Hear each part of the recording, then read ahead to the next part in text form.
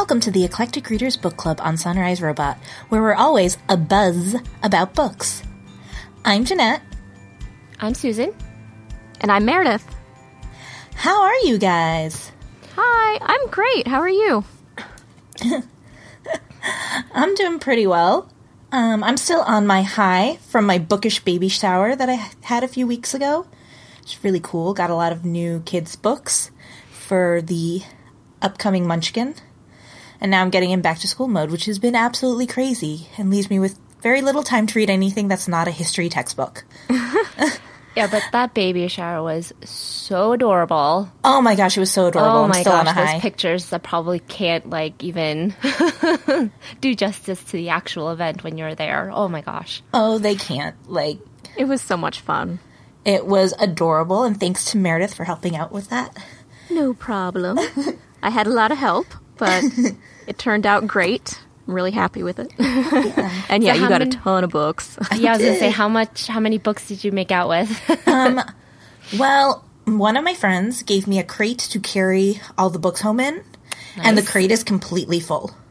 Aww. Completely full. I'll take a picture of it and post it. Yes, because please. It is full of books, and I got a lot of good classics. I've got The Very Hungry Caterpillar and, Pat the Bunny, and then I've got a bunch that I've never even heard of before because people were told to bring their favorites, and so there are some people who had favorites I'd never heard of, so I'm really excited to read those with my little Munchkin. Yeah, it's nice to find those books, because even though the classics are nice, it's really refreshing to get a new book, Right. Oh, yeah. And there's so many good children's books out there. There are. I agree. You'll have a lot of fun discovering these new books with your little one. Yeah. It's really, really cool, and it's really cool how they explore, different themes than books did when we were kids. Yeah, definitely. Yeah. So that's really cool. Okay. How about you, Susan? How are you? I am good. Almost overwhelmed. I have family in town this week, so that's fun. They're here to celebrate my dad's and Emily's birthday. So, aw, that's fun. It's a little reunion for us. Yeah. So my mom's actually staying for a week, to kind of help me out. So, oh, that's great. Nice. Yeah. Thank God. Yeah. You'll have some backup. Yeah. So yeah, it's gonna be busy. I guess so. Yeah. How are you doing, Meredith? I'm good, yeah. Trying to enjoy this last bit of summer. It's definitely holding on here in the D.C. area, which I'm okay with. I know Jeanette's probably not too happy about it. No, okay, it's I not love great. Summer. It's so humid. I can't breathe. It's awful. It is definitely humid. But in, I guess, about 2 weeks now, I'm gearing up for the National Book Festival that'll be held in downtown D.C., where there's going to be, over 100 authors there at the convention center, and it's going to be really awesome. So a group of bookish friends will all be meeting up and going to hear people speak and hopefully get some books signed, and it'll be a lot of fun. It's so much fun. Oh my gosh, I love the National Book Festival, and they have it on my birthday just about every year. I think last year was the only year they didn't. Yep, just for you, Jeanette. They do. They put it on my birthday, and I can't even go this year. Gonna just ask if you're gonna go this year. No, not this year. It's too close to the due date, and that's out of hospital range. So, but I will be following along with which authors are there. Nice. Mm-hmm. Yeah, because it's such a cool event. That's so fun. Yeah. Goodness. Oh. Anyways, one day I'll get to a book con, but in a couple Just of years. Just come visit me for my birthday one year, and then you can get birthday cake and books. Ooh. Well, I get it, I got 2 kids, so... Well, I guess I can go by myself, but if I go by myself, I have to wait a few more years. Yeah. So... They can come too. Kids love cake. It's books and more books. What are we reading in between our busy schedules here? Jeanette? Well, I am reading Authority by Jeff Vandermeer. That's the second book of the Annihilation Southern Reach series. I haven't gotten too far into it. I started it and then changed my mind and decided to read The Bees instead. So I'm maybe a chapter into it, but I'm kind of interested in this new perspective. Because it's not from the biologist perspective this time. At least that's not where it starts. Yeah, that's what I hear. Yeah, and the guy who's the protagonist for at least the beginning part, he's very interested in the biologists, and I'm thinking, oh, he's going to get to the bottom of this. So I'm excited. Ah. Yeah. What about you, Mary? Well, actually, last night I stayed up a little late and finished The Underground Railroad by Colson Whitehead, which I know has been in the news a lot. Everyone's been talking about it. It just came out a few weeks ago. So I picked it up, and it didn't disappoint, let me tell you. It was so compelling, and also it was beautifully written, but it doesn't skirt around the atrocities that were happening in the United States during that time in our history. I think it handled it really well, and some people are calling it like there's magical realism in it because the Underground Railroad in his story is literally a railroad that runs underground in secret. But Oh, okay. so I think it's just an interesting take on it. I don't know if it's necessarily magical. I mean, we have the metro and the subway. It's not like it's something that doesn't exist. But I think it was an interesting take on it in his story. So I would definitely recommend it to everyone. I wouldn't be surprised in a few years if it becomes, some sort of required reading in schools. I think it's a really important story for kids to be reading.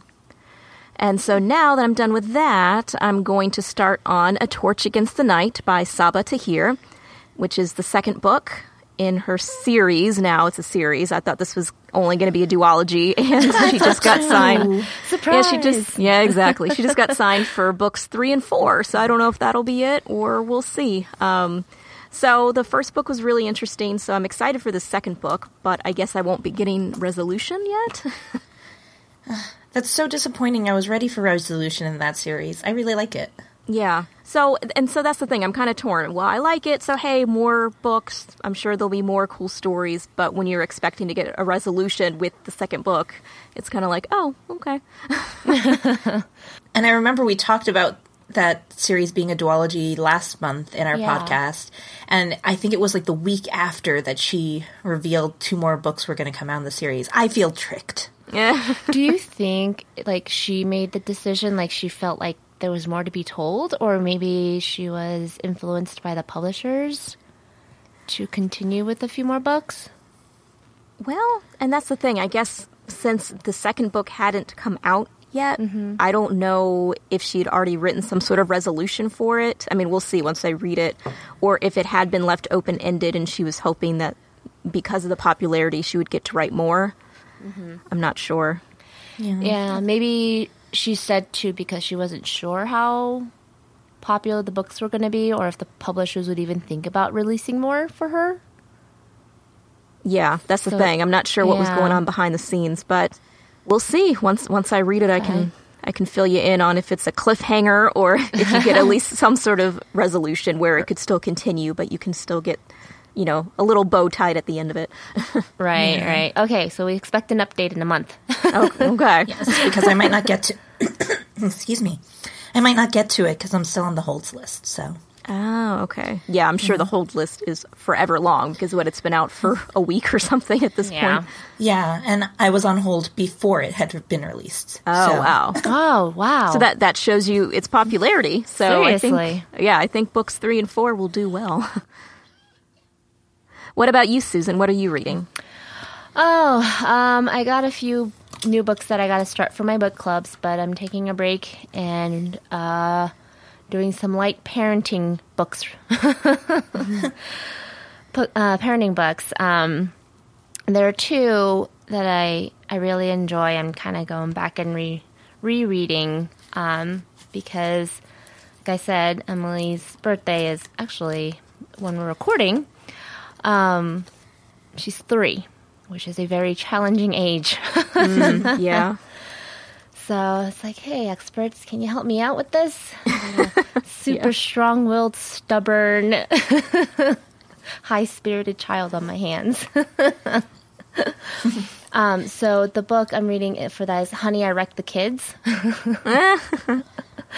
So Good the title, the title immediately got me. I was like, I think I'm going to like this book. And I do. I think it's really good. It has some good advice. It kind of puts my thoughts in a cohesive manner.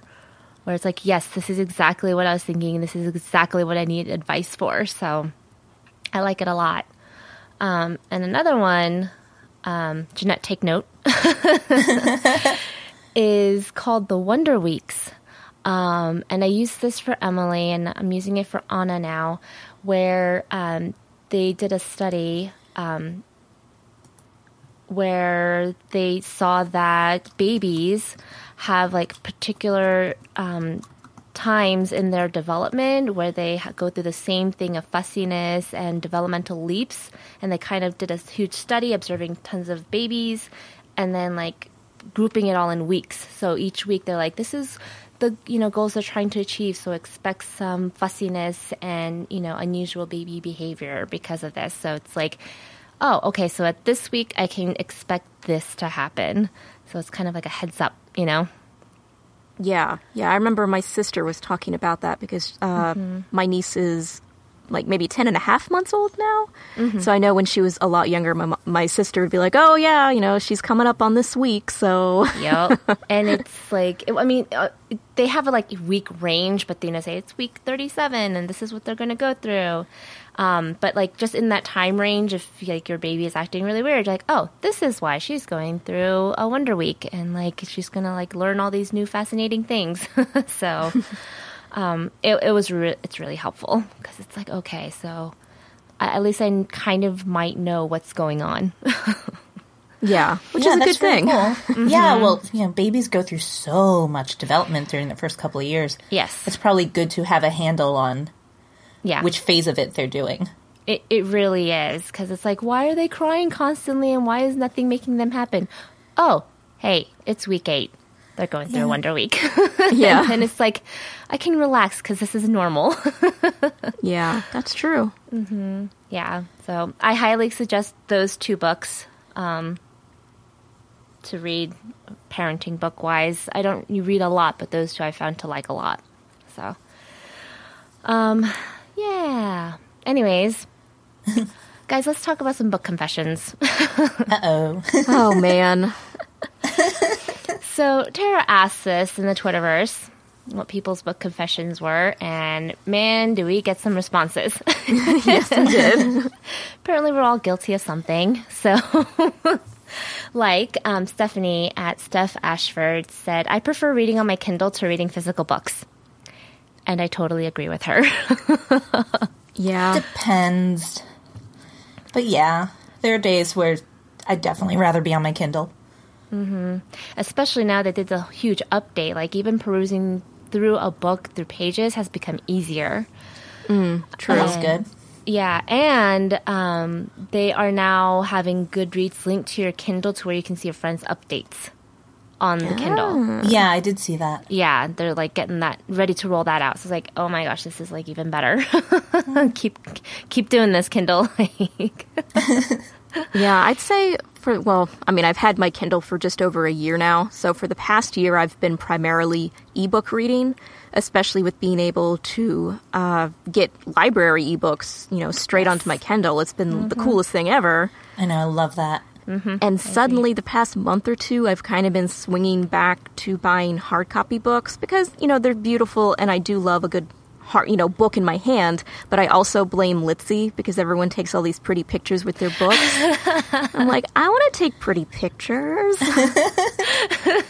Well, they could have the cover in black and white before you open the book. Yeah, some people, some people do take pictures of the covers on their Kindles. But, a good physical book is nice to have, too. Yeah. So, question about that then.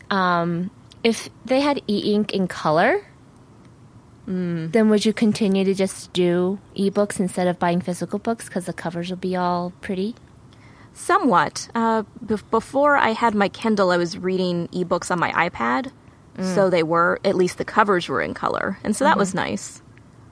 Okay. But, an iPad's a little more cumbersome to carry around than a Kindle. Yeah. Yeah. So, I don't know. I'm still going back and forth. I think now I'm just going to have more of a mixture as opposed to all one or all the other. Mm-hmm.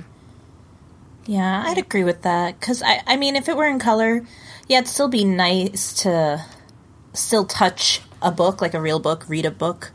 from time to time. But I mean, I do love my Kindle. I like how convenient it is, how many books I can take along. And Yes. I mean, I'm not going to lie, I just bought a new Kindle for reading Yeah. while I'm on maternity leave. So That's the best thing to do because it's so hard to read a physical book while you're nursing. that's what a lot of people tell me. So I was like, well, then this is a good investment. It is. So I just Totally bought a worth new it. one. Totally. Yeah. Totally worth it. And then let's see. Shira at Shira Hecht said, I have a tendency to keep books out for a long time. I'm a renew button abuser. I feel Shira on this one. Yeah. I'm not going to lie. Mm-hmm. I'm not going to tell you how long I've had Authority out. Really? It's been a long time.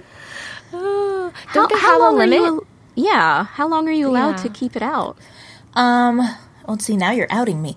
So you're allowed to keep it out, for, at least in my library system, you're allowed to keep a book out for 3 weeks at a time. Right. But if there's no hold, you can renew it for up to 3 times.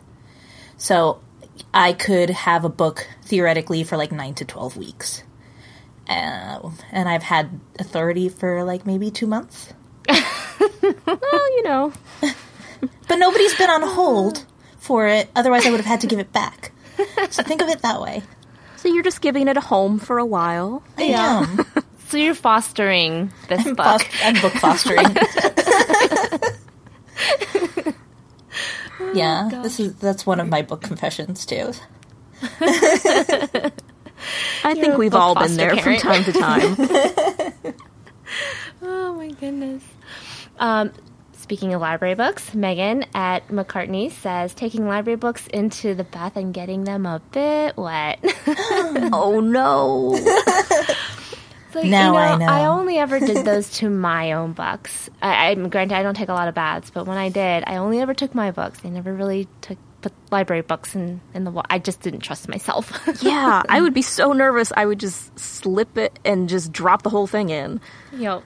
Yeah. I don't take a lot of baths, so I probably can't go one way or another on this one. So, Yeah.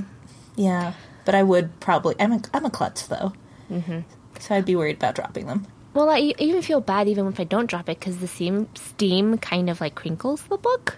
Mm-hmm. You know, like you see Yeah. like the wavy pages The wavy happening. pages, yeah. I'm like, oh crap, I've been in here too long. So, anyways, what are your guys' book confessions? It's a safe place, okay? Is it? Okay. Oh man. Well, I underline and highlight a lot in my books. Well, especially with ebooks because it's so easy. And sometimes if I'm on a roll, be like, oh, I just highlighted this whole page. You know. So when I go back, it's a lot. So I'm trying to get better about not underlining and highlighting as much. And I don't do this as often now, but definitely when I was, studying English in school with whatever novels we were reading, I would write in the margins of my books whatever thoughts I had about themes or symbolism or whatnot. And I know some people think that's such a faux pas and just think it's terrible, but I think it shows that I love my books and and I love getting to go back years later and see what I was thinking at that time because I might have forgotten or I might have a different opinion this time around reading. So I think it's nice. Do you wish that margins were bigger in your books then? Yeah, that would be nice. At least studying back in college, we used a lot of anthologies, which did tend to have larger margins. Right. Yeah. So that helped. Jeanette, any book confessions? Well, like I said, I'm really with Shira on that renewing books thing. And what I didn't mention is that there are times when, if I'm really close to like the end of a book, but like the due date's coming up, I will deliberately return a book late and just pay the fine. Because I'm like, well, I'm only 100 pages away from the end. I just gotta finish it. And so I'll renew a book. I'll not renew a book, but I'll turn a book in a day or two late just to finish a book. Well, I mean, that's like, 20 cents? Yeah. But, Bad, that's worth usually, it. yeah, usually when you can't renew a book, it's because somebody has it on hold. Oh, that's true. And so I'm actually putting other people out for like a day or two, and I feel bad about that. But I just really want to finish. So you feel bad, but not that bad. Yeah. I paid sorry, the money, not sorry. so I feel like I deserve the fine. Like when I go in to pay it, I'm like, I earned this fine. I'm really sorry, guys. So that's one, and then the other one came from another Twitter comment that we had, because this whole conversation, I believe, stemmed from borrowing books. Oh, yeah. Yes. I think it was an article about borrowing books. Right. And I have to admit that I hate lending out my books. I will only lend out my book to you if I know that you're going to give it back in good condition, because I have lost too many books. Right. So, for example, I'll lend out books to Meredith because my books always come back looking like new, and now I know why. But Oh my gosh. Yeah, just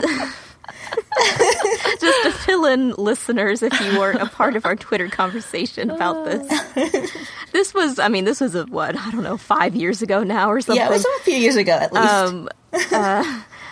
Jeanette lent her paperback copy of The Help to me. And it took forever for me to get around reading it. And then I was carrying it around in my purse.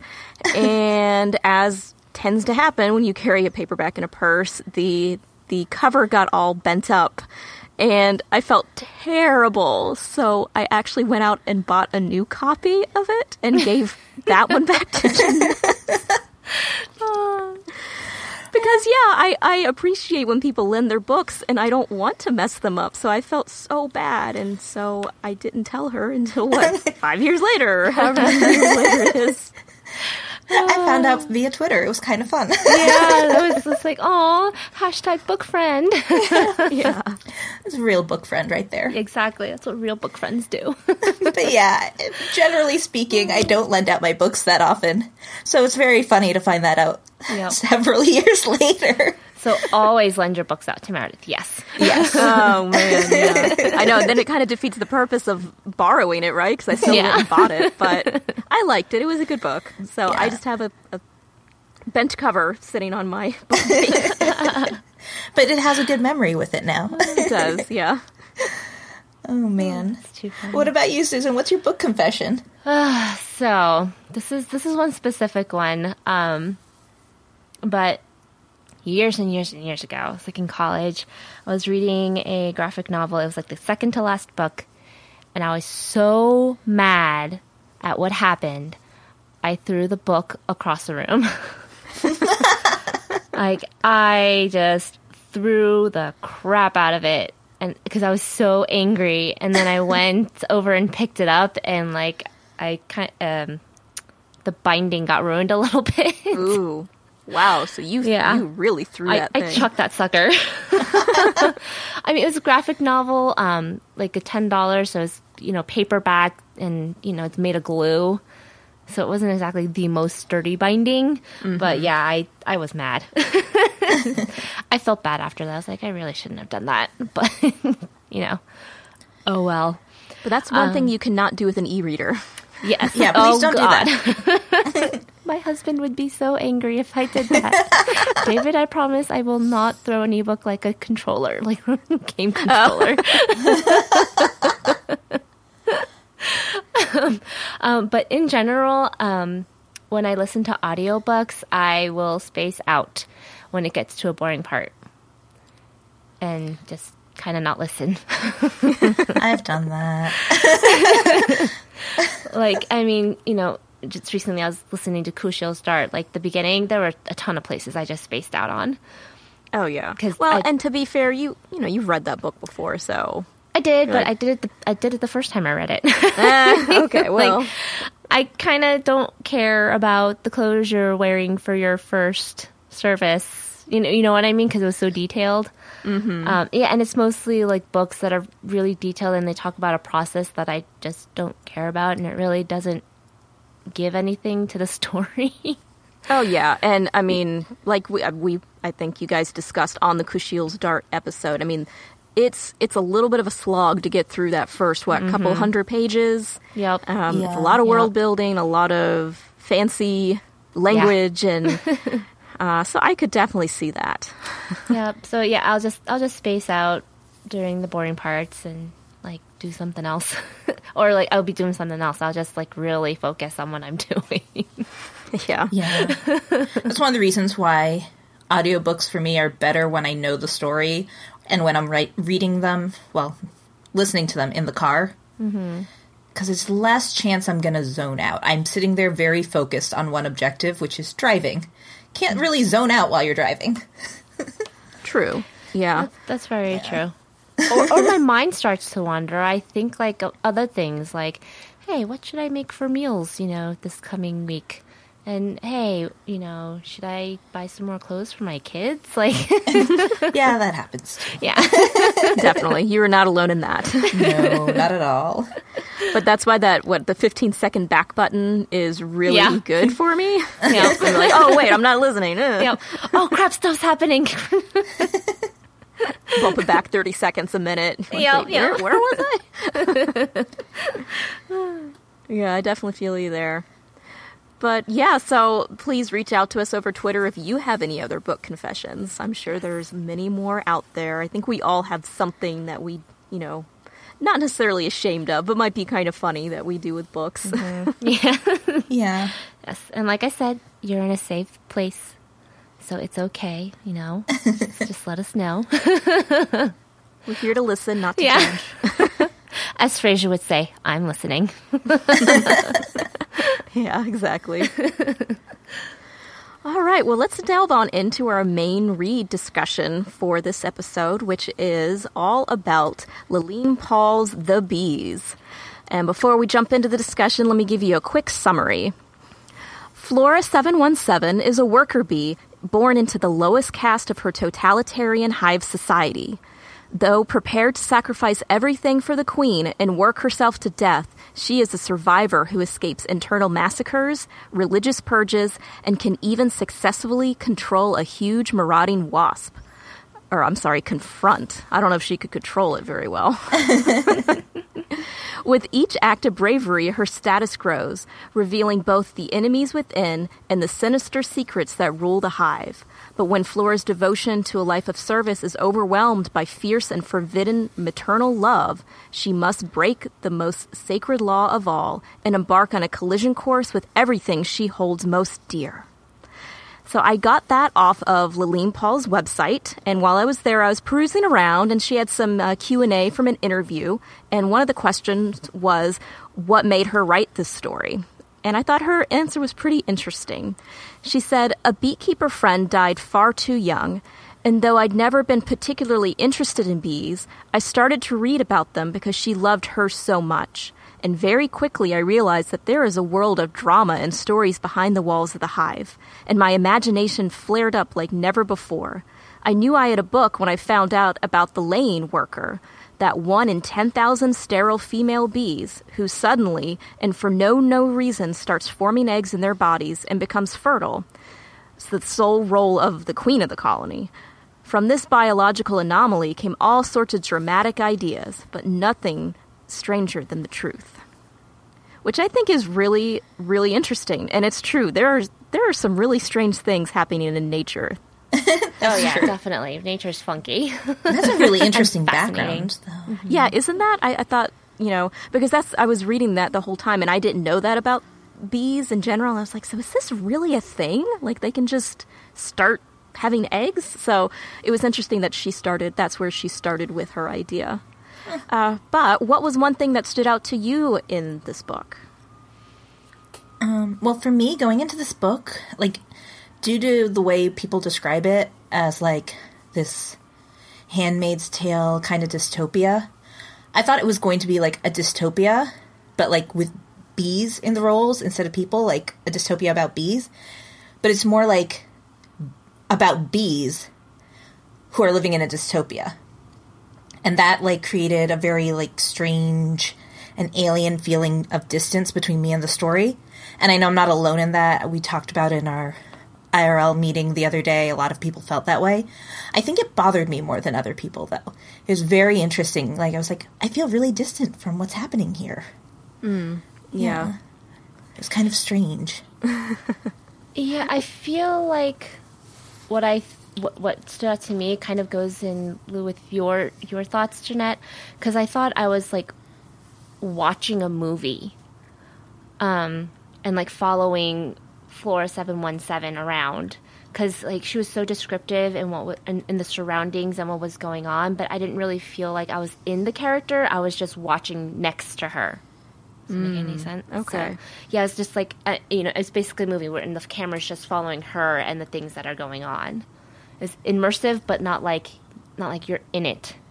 Yeah. I could see that. Yeah. Yeah. I mean, it definitely started to pull me in by the end, but at first it was a very weird sensation for me. Yeah, I was finding that while I was interested, it wasn't really holding my attention. It took a while to read, and maybe that was why it didn't suck me in, or you kind of felt like you were watching from the outside. Yeah. Yeah. But I definitely have a newfound appreciation for bees. Yeah. Like Yeah.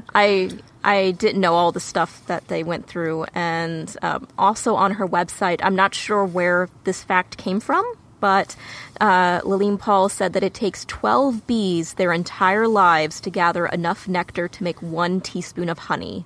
It should be priced like gold. I'm like, That's dang. kind of sad. I know. Yeah, Poor I bees. mean, bees work really hard for their honey. Taking bio classes is inevitable. They talk about bees at some point. But yeah, that's why people were kind of against honey making, because it's like you're taking their livelihood and the abuse of bees, and besides pesticides, one of the reasons why bees are so rare or becoming endangered is because they just overuse them. And so they will all die out in the end. And it's like, oh, I need to get another set of bees for my beekeeping and to make more honey. Like, people are more knowledgeable now. But it's like they work hard, that's their food for the winter. And, so it's like, hey, let's get some honey, but, leave some for them where they don't have to kill themselves to get more honey. It's not really fair to them. Poor bees. Man, the worker bees definitely are working all the time, that's for sure. Yes. So in the regular type of hive, there is a caste system where you have worker bees, the drones, which are the males, and then the queen bee, who does all of the reproducing and lays all the eggs. So in this book, we do have that caste system, but then within the worker bees, I felt like there was their own caste system. And you were definitely treated differently depending on your birth. And Flora 717 was born into what we saw as the lowest caste of sanitation bees. And she wasn't, I guess, they didn't call them after any specific flower like the thistle or the teasel bees and some of the others. So we had talked about in our discussion about maybe they were more like weeds. They weren't treated well. What did you think about their caste system and how it all worked? I thought that was about right. I didn't realize in the workers they had specific designations in the workers, but it makes sense. Like, obviously one bee can't do everything, so each one just has a job, like, you do this and then you do that and that. Because they're so work focused, that makes sense for them to do that. For the workers anyway. The drones, that's like a different story. Yeah. But, and then obviously the queen. So, the one thing that was most fascinating was the workers, having all the different positions inside the workers system. I think that was really interesting, because, I don't know that much about bees. Right. There's a lot of jobs. There are. And I thought it was very interesting that even the drones had different flowers, and the sanitation were just flora. It's very generic, and it does kind of go along with their role in society, because it was never oh, well, the teasels take care of the babies. With the sanitation workers, it was just oh, we need to get this cleaned up. Get some sanitation people up here. Mm-hmm. And the way they treat the flora is very generic like that. So it was kind of interesting that they had the more generic name too. I wonder because they're sanitation workers, so they go throughout the hive. They don't just stay in one spot like some of the other worker bees do, like the teasel who just stay in the nursery, or the thistles who stay just guarding. The flora go all over, and just looked up the definition of flora, and it's the plants of a particular region, habitat, or geological period. That kind of makes sense because the flora kind of go out of that, inside that bee hive. They just kind of go everywhere, Yeah. They don't just have one place they go to. They go everywhere. Like they wander to clean. So maybe that's why they're called flora, or she chose to call them flora. Yeah, because they're generically generically populating the hive. Yeah. Now, in our in real life discussion, we were also talking about a lot of people saw that there was a lot of kind of body shaming and some possible racism going on between the cast. Did you two find any of that to be true? I definitely saw the body shaming more than I saw the racism. The body shame, I mean, they definitely make a big deal about how Flora is bigger and she's furrier and she's ugly and not as pretty as the other bees, especially the sages. And even Flora kind of looks at herself that way a few times, like, oh, I can't curtsy the way the others do because I'm so big and clumsy. But the racism, actually, until somebody brought it up, I didn't see it as clearly, but I do think that's an interesting concept because they do make that reference about her, about her being foreign? Yeah, something a spider said. I had completely forgotten about it, but I think it must have been probably her first interaction with the spiders. Right. And the spider said, "What do you expect with your filthy foreign blood? Fool, I meant your father, one of those fierce black wanderers from the far south." Yeah, and I remember when I read that, actually, I thought they were going to go farther into that later in the book, and they didn't, which is kind of a bummer because I wanted to know what that meant.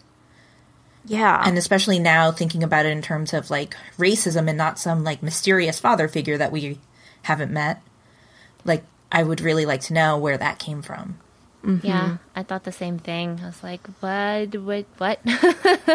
Yeah, who is her father? Like, what was his story? Where did he come from? It kind of makes sense with the way that the bees mate. It makes sense for you to not really know about the father and not really be curious as well. So I don't think Flora had the interest really to seek out who her father was.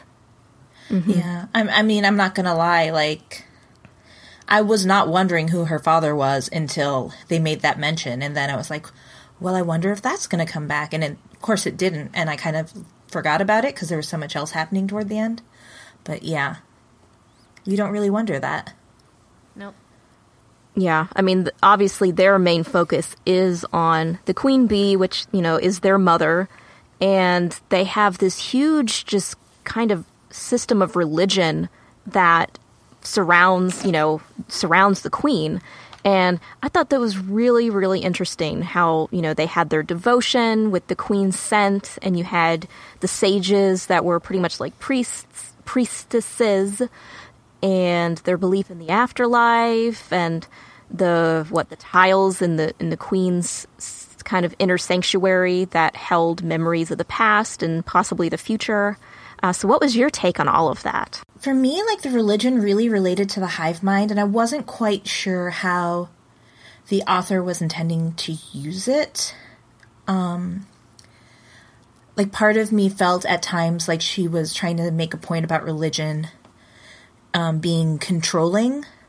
But by the end, I wasn't quite sure if that's what she was trying to say. I thought at first, it was like she was using the religion to control people through the hive mind. You definitely see the sages trying to do that at various points through the book. And of course, they're the priestesses.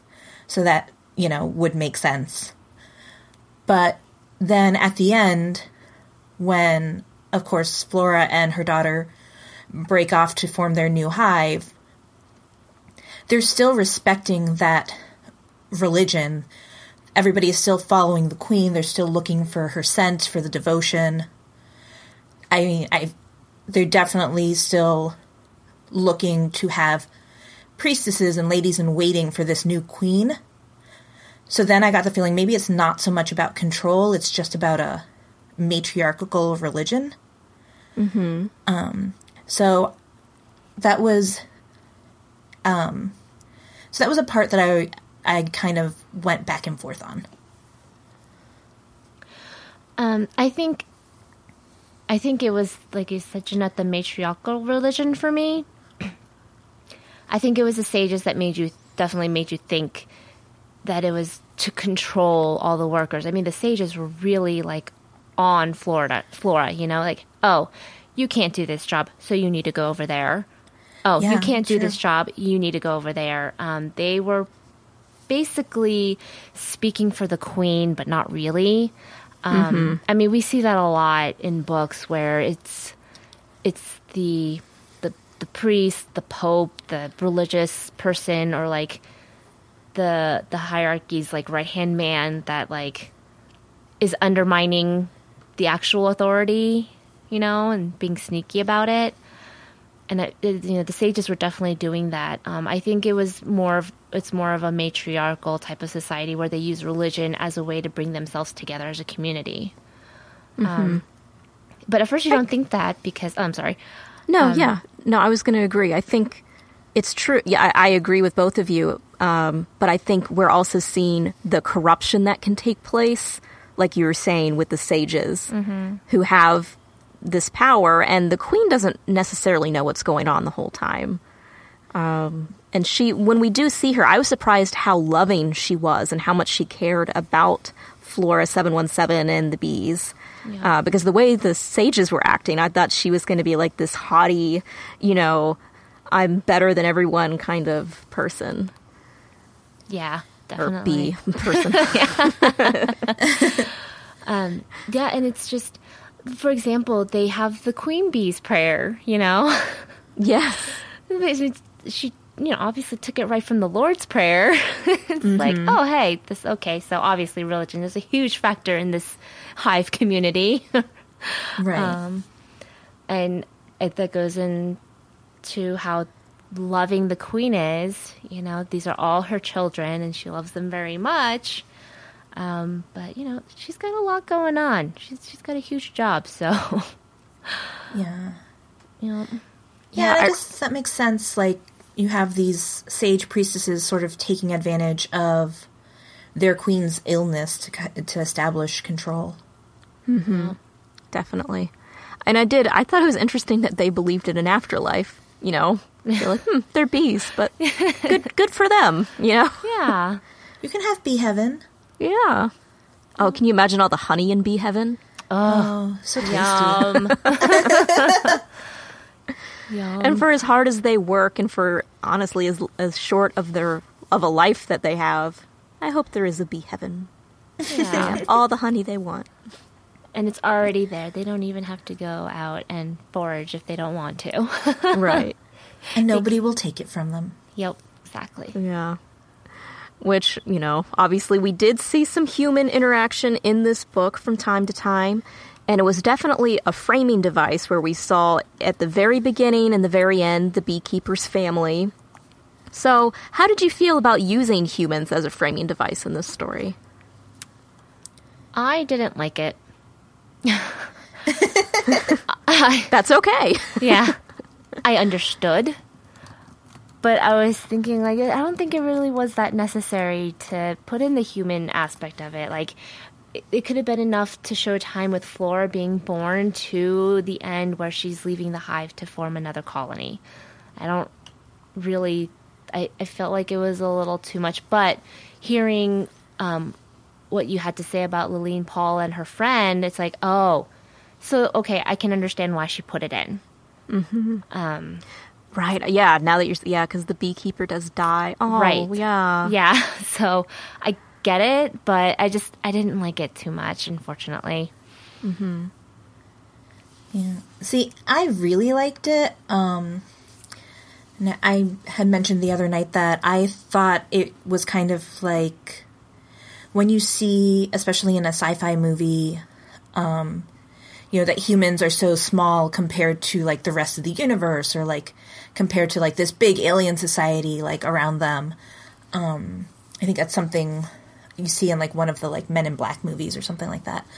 You see like what we're doing here is so small compared to the rest of the universe. And I liked that that was kind of what Layleen Paul got at, but in reverse. Like you have this very small universe, but it's completely separate from what the people are doing. And it makes us like so insignificant in some ways in what their world is like. I thought that was so interesting. I thought it was so cool. There's a movie called A Bug's Life.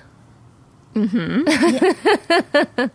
That also does that. And right. There is no human. I like how they just pan out and you just see this huge expansive world. And I feel like Flora going out to the greenhouses and foraging for honey does that for me. Mm-hmm. It did kind of bring you back into reality. You're like, oh yeah, this isn't just some alien bee world. This is our world. Yeah. But I think for me, those parts, it was more like, oh, right, we're not in this alien world. We're in the real world.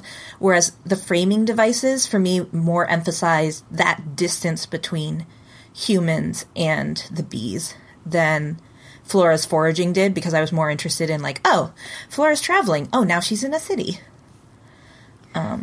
So the actual framing emphasized the distance for me, which I did think was really interesting. I thought it was cool. Mm-hmm. Yeah, I think after Jeanette was telling me about her thoughts on it, I enjoyed it more. Because, yeah, at the end, when they're like, oh, look, the bees left with, Grandpa. And you're like, no, they didn't. They have their own stuff they are dealing with that has nothing to do with you humans who think you're so important. Yeah. And in some ways, you could see like maybe there is some kind of natural connection. I mean, the grandpa did die at the same time that the queen died and the bees left. So could there be some kind of connection between all things in nature? Definitely. But I found it very interesting that it was more focused on, yeah, this is our world and that's your world. And you guys have your things going on and we have our things going on. Mm-hmm. Now, for as little as we did have human interaction, we definitely saw a lot of impact on the hive from the humans. True. They had the insecticides where they came, a lot of the bees, the foragers died when they came back with the gray stuff covering them. Yeah. When the beekeeper does come and take a whole lot of their honey right before winter. So I think, it was all interesting. It was a good way to kind of pull me back into this being, it's still, a sci-fi-ish, fantasy-ish story, but it is also real life. This is stuff that's actually happening. Right. Mm-hmm. Yep. Yeah. Actually, that made it really hard for me to kind of figure out, like, how I thought of this book, because these are real things that happen.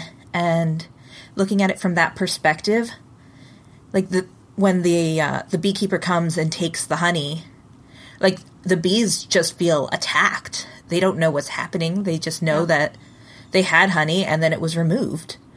And they're getting gassed and, like, this huge thing is there and, like, pulling their hive apart and, And that's probably, really how bees look at it, as much as we know about how bees look at anything, but that would make sense if they were just like, why is this thing attacking us and taking our food? Mm-hmm. Yeah, and because they don't understand, I can see why religion is a great way to make this community and hive, is that with this huge thing is happening, we don't know why. It must be because we sinned. We're doing something wrong for this to happen. Which is even sadder. It's like, no, guys, we're just really dumb and we can't make our own honey. we don't have bee talents. Yeah, so kind of going along with the religion, there was this hive mind that we saw, that sometimes would would help with their devotions, but it really came out in these just crazy times where, you know, everyone's going off the wall and suddenly the hive mind comes in and is like, you need to do this. You know, when the wasp came in, when I guess the mice, that one mouse came in, and then obviously with the drones right before winter. So what was your take on all of that with the hive mind? It was a little different than I expected it to be. Because at first I was thinking, because you don't really see the hive mind until a little later on. Mm-hmm. Right? Because when Flora's kind of like going from job to job, she doesn't really hear the hive mind. So I thought like what the queen was saying to the sages and telling the workers was like the hive mind, like this is what the queen wants or this is what the queen is telling you to do. But it was more than that. It was just like a bodiless voice, you know, saying like, you know, go do this to help your hive. Mm-hmm. It was more than I thought it was going to be. It was interesting. Yeah, and I'm going to link an article in the show notes, but it talks about the idea of the hive mind as if the hive itself is one brain and each bee acts as a neuron within that brain, which I thought was interesting. I think that's a really good analogy because each of the workers has such a specific job to make the whole hive work. I mean, that's basically what neurons do. They have this specific job, take those, you know, signals up synapses into the brain and all that. I thought it was really accurate. I liked it. Mm-hmm. Yeah, and I think that's why Flora was so dangerous, is because she wasn't fitting into this one specific role. I mean, I know they go into, well, you know, this is kind of our lean season. We need any good worker we can find, and she keeps getting bounced around to different jobs, even when she should probably have been killed a few times. Yeah. What was your take on that? I know some of our in real life members were really upset. They're like, she should have died at the beginning, and yeah, Gabby was like not having this. Yeah, Gabby was a little out for Flora's blood. It was a little disconcerting. I mean, well, okay, I didn't think like she should have died because I think like her role as being a unique bee. Because I knew there was something more that she had to do, so I really didn't want her to die. But I was like, it's awfully convenient that she can do all these things. Mm-hmm. You know what I mean? Like, hey, you can produce royal jelly. Hey, you're great at foraging. Like, why is she so good at all of these things? That was my question. Like, they didn't really teach her. They didn't say, here are the steps to make this work. They're like, I think you can do this. Try it. Hey, you can do it. So you can work on this for a few days. You know, like, I didn't like that part. Mm-hmm. Well, some of her skills she kind of falls into, and some of them make a little more sense. Like, when at the beginning the sages, they find out, you know, she's a Flora who can talk, which is really her main skill at the beginning. It's just that she can talk, and they're like, well, we can use her as a spy because Floras aren't supposed to talk, so nobody will think about it. Yeah. And then some of the other stuff she just falls into while trying not to get killed, like foraging. She's just like, I'm running away. I think I'm going to fly now. Bye. And she ends up foraging. So, you know, I thought it was interesting. She kind of kept tripping into new adventures, new situations. But I will agree that some of it doesn't make sense. Like, she was running away when she fell into foraging. And I kind of wanted to be like, well, what happens when she gets back? Like, right. I mean, she was still supposed to die, but... Right, yeah. But now she's good at foraging, so we'll let her live. Right. Right. So that was... Yeah, that was a little weird for me, but, you know, thinking about it in terms of like that brain comparison you were making, Meredith, does that like make Flora like a misfiring neuron? Like, is she like a brain? Ooh, I was thinking that too. Like, is she like a brain abnormality? Like, That's Right, what I because think. it would be dangerous if that spread, right? I mean, right. for the good of the hive, that is. Yeah. And I mean, like I mentioned earlier, like I really equate the religion and the hive mind, because I think had the hive been like healthy without like the sages trying to control everything, I think both the religion and the hive mind would have like created like more of a community. Yep. But it ended up being a very hostile situation with, you know, teasels against sages, against thistles. And, Yeah, it got pretty nasty at the end. So it ended up at like, the like little brain disease actually didn't come from Flora. No. It came from somewhere else, so Yep. it's very, very weird. In that sense, like, you would think that Flora would have been the one causing the trouble because she's the misfiring neuron, but she wasn't. Well, at least, I mean, the queen was sick, and the sages were hiding that. They knew what was coming, and they were making steps to, you know, hatch a new queen to take her place. You know, so it probably just stemmed from there, like, maybe because obviously we caught the queen when she was old. Maybe if the queen was younger, she'd be more involved in what's going on. Mm-hmm. But because she was so focused on making more eggs for more workers, like she just couldn't keep up. And then the sages were able to kind of be undermining at that point. Mm-hmm. Yeah, and I think her sickness kind of trickled down too. You know, I mean, they feel her through the devotion, and I think they definitely started feeling when things were off, and all of this started. And obviously the winter was hard, and really all of this happened right after they came out of their winter cluster. Yes. But before we run out of time, let's talk a little bit about drones and Sir Lyndon. Do we have to? The drones. Yeah, you know. So what was your take on all of them? Do you think we saw too much of them, too little? I know some people in our in real life group were saying that they were just like total bros. I totally agreed with that.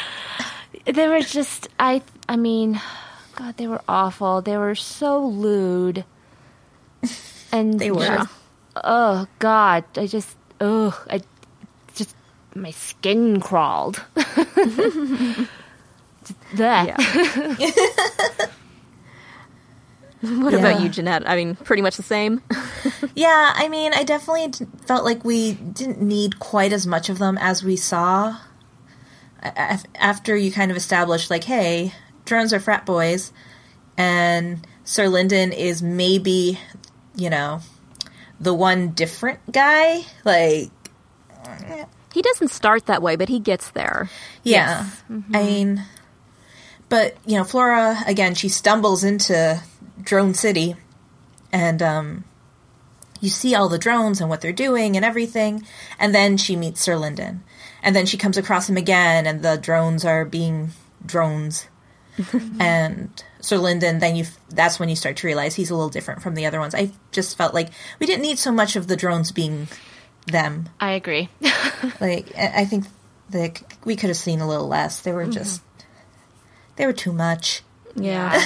Because But I think maybe did that help once we got to the really graphic, gory, violent scene with them, where you were just kind of like, I feel kind of bad, but not that bad. I definitely didn't feel bad. Because like you were just terrible to them all this time, and now they're, you know, paying you back because they're useless. I mean, they just took up a lot of their food stores, and, you know, I mean, they're really only around to procreate.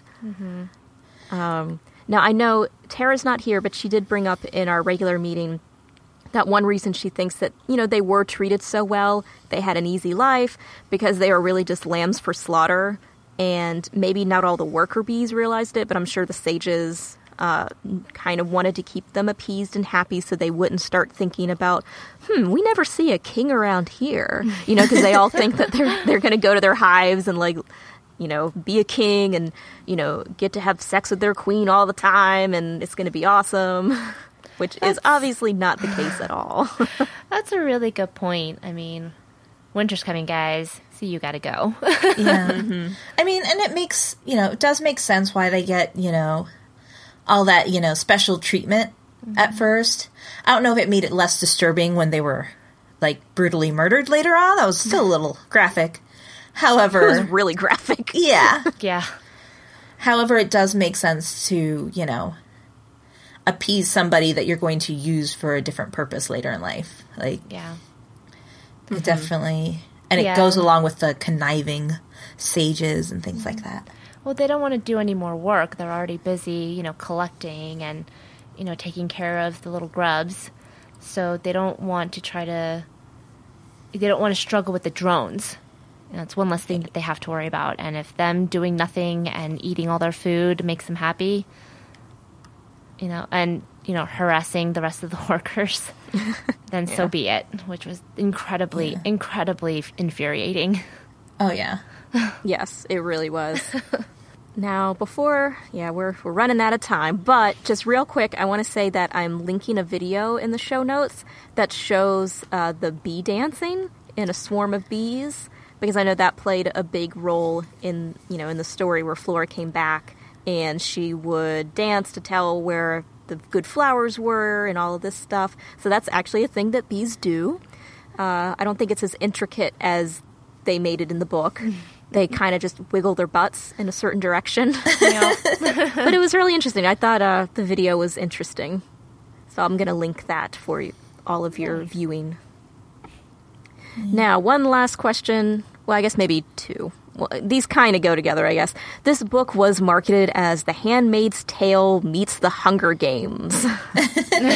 So, do you agree with that? And then overall, did you like the book? How did you feel about it overall? I don't see it as The Handmaid's Tale meets The Hunger Games. I did find some parts of it that did give me the same vibe as The Handmaid's Tale. But overall, that wasn't quite the impression that I got from it. That being said, I liked this book. I don't think I'll go back and revisit it, unfortunately. But I did find it really, really interesting to discuss and to think about. Mm-hmm. So even though this isn't maybe one of my favorite books we've ever read, I've had a really good time discussing it. Mm-hmm. Yeah, I'm right there with you. I feel like they took certain aspects of the book and then decided to mush them together. So, The Handmaid's Tale, Flora 717, lays eggs. And then, in Handmaid's Tale, she's pregnant, having a baby. The Hunger Games is fight for survival, and that happens at the end, especially when the two princesses, all the princesses are fighting to take over the hive, but that's not the hugest core of the story. So I feel like they just took these two aspects and then put them together. So when you do that, it kind of gives you a different perspective. And that being said, I gave it a 3 out of 5. I honestly, in the beginning, I just wasn't into it. I would give it a 2.5 because it was really interesting. And, Flora going job to job and seeing what the other bees were doing was really cool. But I think I would say hands down the most fascinating part was when Flora laid her last egg with the princess bee, basically. That was the most fascinating part because I think the author did a fantastic job giving the emotion of a mother. It's I relate to that. That's cool. Yeah. For sure. Yeah. And she did a really good job of the overwhelming emotion she felt and, and just, I thought it was really great. That was hands down my most favorite part of the book, especially when she was like attacking the sage and like ripped her head off. I was like, yes, because I would do that. You're a little bloodthirsty too, man. I would do that if someone was threatening my baby. So Yeah. So I think we're all pretty much in agreement. I think that the marketing was a little stretched, a little far from what it actually ended up being. And I didn't love it. I didn't hate it. It was pretty good. It was interesting. But while it interested me, it wasn't holding my attention. I feel like it took me a while to get through the book. Yep. But obviously our discussion has been good, and I think that's made me like it better. So that's always nice. Oh, yeah. Yeah, and I think, I agree that with you guys that the first part of the book, definitely a lot harder to get through than the second half of the book. Mm-hmm. Yeah. Second part of the book. So maybe there was, some stuff there that maybe we didn't need as much, or maybe we needed to connect the two more, but... Yeah. Yes. I can't remember who said it in our real-life meeting, but they said they think this would have been better as more of a novella, where there was definitely areas that could have been cut. Yeah, I think Megan mentioned that. Yeah. And it still would have been good. Yeah. Yep. Yeah. I mean, like I said, it was great discussion. I agree with you there too, Mare. Mm-hmm. So hopefully next month we'll also have a great discussion. I'm really looking forward to this book. Our next read on Eclectic Readers is Station 11 by Emily St. John Mandel. Yay! I've been wanting to read that one, so... Yes, I'm excited. I'm looking forward to that. Yeah. So for links to all the books we've talked about today, including Station 11, which is our read for next month, you can go to our show notes, and you can find those at sunriserobot.net/eclecticreaders/22. You can also find links to our Goodreads page there, so you can talk to us about all your bees thoughts and all your book confessions. And you can also talk to us about those things on the internet. So Susan, where can people find you? People can find me on Goodreads under Susan Lyons, or on the Eclectic Readers Goodreads page. I try to be pretty active. Not so much recently, but, life. People can also find me on Twitter at Ruri Kaichou. That's RURIKAICHOU. And on Google Plus, where I post a whole bunch of fun book articles and quizzes. How about you, Jeanette? You can find me on our Goodreads page, or you can find me on goodreads.com/JMTRivera. That's my personal page. And I try to be pretty active on Goodreads, so come find us. I'm also on Twitter at Dr. Jeanette. That's DRJEANNETTE. How about you, Meredith? You can find me on Goodreads, on Twitter, and on Litsy. I have the same handle for all three, and it's Mare the Book Gal, and Mare is MERE. Yes. And Litsy's coming soon to Android, people. They did announce that, so... Yay, beta testing. We are waiting for the betas to come out. If you'd like to support us, you can go to sunriserobot.net/support. Special thanks to Benji Robinson, Carolyn Kraut, and Joan Edwards, who are some of our Patreon supporters. We appreciate all you do, guys. Thanks so much. Thank you. You can also support us by rating us and reviewing us on iTunes. That helps other people find us and talk about books and bees with us.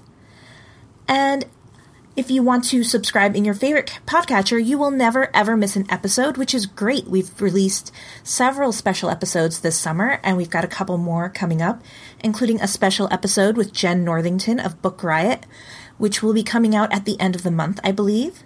Yes. Yep. Yes. So that's pretty cool. And so excited. And she was kind enough to talk to us about Book Riot Live and give us a Book Riot Live promo code. So that's the word eclectic, and you can use that to get $20 off of a weekend pass or $10 off of a day pass to Book Riot Live, which is coming up at the beginning of November. Yeah, so Tara and I will be there. Please come out, and it would be great to meet some of our listeners. It would be awesome to meet you in person. That'll be fun. I bet you'll have some of those fancy Eclectic Readers bookmarks, won't you, Meredith? Ooh, maybe. Yeah, that's one of our dirty little secrets we're hiding from you listeners. Yep. We've got bookmarks. But you can find out more about all of that coming up in our special episode. Until then, let's shelve this until next month, guys. All right, see you then. Bye. Bye.